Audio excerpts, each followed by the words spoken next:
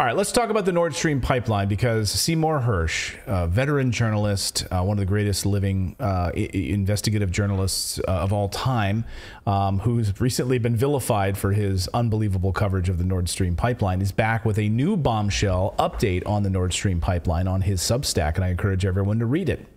And it is maybe an indication that Democrats are willing to start listening to this, and maybe, just maybe, willing to turn on President Biden for his role in what would be international sabotage. There are some signs that this may be the case because the evidence that the Biden administration actually committed this act of what would be an act of terrorism is growing. This week, investigative journalist Seymour Hersh published a follow-up to his bombshell piece, which accused the U.S. of sabotaging the Nord Stream pipeline. Here's the piece for your reference. And it answers the question, why Norway? What's Norway got to do with this?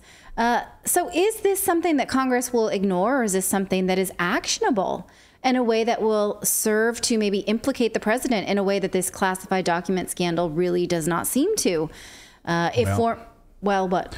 Well, I was going to say, yeah, because they were hoping to get him out of office using the classified documents scandal. But that really, you know, that's been shot down by a lot of people saying, look, now Mike Pence, you know, like all these people have these classified documents. Like, that's a deflated balloon. Yeah, it's a deflated balloon. That's not enough now. Now, maybe Democrats could hang their hat on, hey, we need to get this guy out of office. Like, this guy is a disaster. And Democrats are going down with him. He's got like a 30% approval rating or whatever. This could be the thing that finally sinks him, maybe through an impeachment proceeding on this, an act of international terrorism. Right. Here is former Democratic congressman and presidential candidate Dennis Kucinich. He is talking about how, you know, Democrats should be falling in line with outrage around this. And here is his narrative that he lays out about how we see you, this is wrong, and you need to be held accountable for it. Listen. In blowing up the Nord Stream pipeline, this government has deliberately circumvented Article 1 of the U.S. Constitution, the authority of Congress to make war. It has violated international criminal law by conspiring to commit acts of sabotage and violence on the high seas. It has used illegal and unconstitutional means to destroy the energy resources needed to protect millions of people in Europe during the winter, and then to profit from its illegal actions by selling energy to Europe at a 4 to 6 times markup. It has done so. It has done so blatantly, cynically, simultaneously taking credit for the destruction of the Nord Stream pipeline and then denying any role in it. I speak directly to those responsible, thanks to a courageous journalist, Seymour Hersh. Thanks to a courageous journalist, Seymour Hersh. We know what each of you did at the Nord Stream pipeline, Mr. President, Mr. Secretary of State, Mr. National Security Advisor, and Madam Undersecretary of State, and we will not rest until you are held accountable by Congress, by the International Criminal Court, and by the American people at the next election. All right. Nice if he ran for president again. Yeah, you know, I was thinking he looks pretty good. He looks, you know, I mean, especially compared to the president we've got right now, he looks adolescent compared to what we've got. Oh my God, yeah. And I like the natural gray. You know, I feel like, because I think his hair used to be brown when he was running before. And, you know, I don't know, like he's well spoken. When I was with the Ron Paul campaign, we always hoped that Ron would pick him as his vice president. That would have been a great ticket. And he's a gracious guy. I've interviewed Congressman Kucinich many times, and he's very, very kind, but he is vehemently anti-war and thinks the overreach is unbelievable. And so, you know, it's sad that any members of Congress right now I hope they're paying attention, because the constituents are starting to call. And one thing all of us can do right now, every one of you watching, we've got like 50,000 of you watching, 20 or so on Rumble and Twitter and YouTube.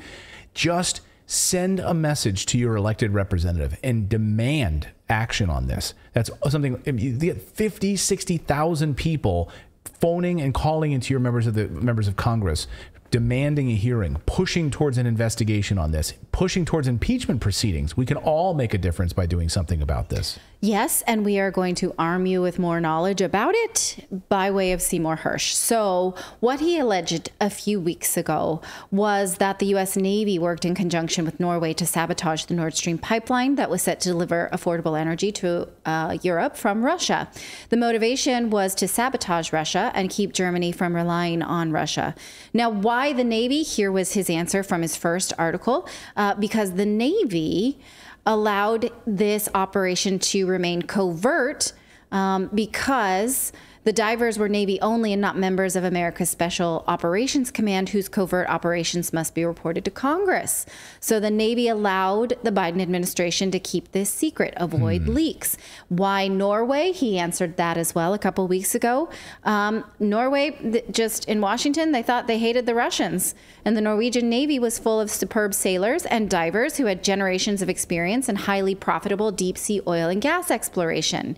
He says, well, this week he explores this why Norway even further by saying that the Norwegian Navy has a long and murky history of cooperation with American intelligence, and that this begun over 6 decades ago and eventually led us into a war with Vietnam. Here is how. He talks about how after the Second World War, ever-prudent Norway invested heavily in the construction of large, heavily armed, fast attack boats to defend its 1,400 miles of Atlantic Ocean coastline. The vessels were far more effective than the famed American PT boats that was ennobled in many a post-war movie. The boats were known as Nasty Class. That's probably better translated into Norwegian, because in English that sounds dirty. What was it? Nasty Class. Nasty Class. Nasty Class, yeah. Is the name of these boats for their powerful gunnery. And some were sold to the Navy. According to reporting in Norway, by early 1964, at least 2 Norwegian sailors confessed to their involvement in CIA-led clandestine attacks along the North Vietnam coast. Other reports, never confirmed, said that Norwegian patrol boats were manned by Norwegian officers and crew. What was not in dispute was that the American goal was to put pressure on the leadership in North Vietnam to lessen its support of the anti-American guerrillas in South Vietnam, and the strategy did not work. He says that the U.S. then engaged Vietnamese warships and falsely claimed that they were fired upon, which led President Johnson at the time to address the nation and declare war powers. So that led us into war. But now he says he has learned, I'm going to pick up just this little bit here and show you. He says it was not 2, it was actually 6. The first batch of Norwegian patrol boats meant for the CIA's undeclared war against the North Vietnamese actually numbered 6. They landed in early 1964 at a Vietnamese naval base in Da Nang, 85 miles south of the border between North and South Vietnam. The ships had Norwegian crews and Norwegian Navy officers as their captains. Their declared mission was to teach American and Vietnamese sailors to operate the ships. The vessels were under the control of the long-running CIA-directed series of attacks against the coastal targets inside North Vietnam. The secret operation was controlled by the Joint Chiefs of Staff in Washington and not by the American command in Saigon, which was then headed by Army General William Westmoreland. That shift was deemed essential because there was another aspect of the undeclared war against the North that was sacrosanct. The U.S. Navy SEALs were assigned to the mission with a high priority list of far more aggressive targets that included heavily defended North Vietnamese radar facilities. So we are asked here to remember the Vietnam War, which now Clayton and I debated this today. Pretty much nobody thinks that was a good idea. Yeah, there was a time when you could argue against it and you would be vilified, a la Jane Fonda, right? But there were, of course, now I can't find. Can you name anyone that's like, yeah, the Vietnam War was a good idea? Glad we did that. I'm glad 58,000 Americans died and millions of others were killed. Like, that sounds like a good idea. Yes, mostly innocent Vietnamese civilians were killed in the millions. And so if Norway was complicit in being led towards a false flag, using their boats, using their servicemen to plant this false flag as a seed for war, and now something similar is happening, right? So if anyone knows their motive, though, like why go along with the U.S. Other than anti-Russian sentiment? Well, and money, because now you can literally, and they've increased doubled or almost tripled now the amount of gas exports to Europe. So Norway is making bank on all of this. So okay. That's money, another motive. Money, yeah, money at the heart of you're it. gonna. Exactly. It would have to be money. I mean, I don't know if you saw The Fog of War. It was McNamara, before he died, he came out and he said the Gulf of Tonkin was a false flag operation. It was. And so knowing that, you would think that another country getting involved would have been privy to that information at some level. And now they have whatever they went there to accomplish had to be financial, because there was a reason that we pushed so hard to do it, that we were willing to do a false flag and take that chance. Right, exactly. Yeah, Robert, I mentioned this to Natalie earlier today. I was talking about Robert McNamara, like, these people at the end of their life, they realize, like, I have nothing to live for. I'm going to tell this truth now, towards the end of my life here, because they want to sort of unburden themselves. I don't know, but admitting the Gulf of Tonkin was a false flag. And so there is nothing good about what happened in Vietnam. There's no... But there are absolutely parallels to the war we're being led into right now. Right. As like an unprovoked war, as Vladimir Putin as the only bad guy. And so if that war had a similar origin story with Norway as a partner in crime, it would be naive to not ask, is this the sequel? And here's how he puts this. This bit of top secret and heretofore unknown history raises to this reporter an obvious question. What else do we not know about the secret operation in Norway that led to the destruction of the pipeline? Is there anyone in the Senate and the House or the American press interested in finding out what was going on? And what else we do not know? Is this a hand-holding into war that is in the interest of nobody? Well, no, really because yeah, go ahead, Philip. Oh, sorry. Oh, I was just going to say, I didn't realize you were answering the question. I thought you were treating it as rhetorical. I think he was just thinking on it. I really hope, I really hope that he continues this investigation and it doesn't just stop here, because I would be shocked if we don't eventually find out that Germany was complicit in it also. And they just got to pretend like they didn't know. Well, and that's really, and I've touched on it loosely here on the show. I've mentioned it a few times. This is George Eliason's reporting on this. And as he's mentioned here, he mentioned in passing, I think we did a little bit on the show with George, and I'd like to maybe do a deeper dive with George on this.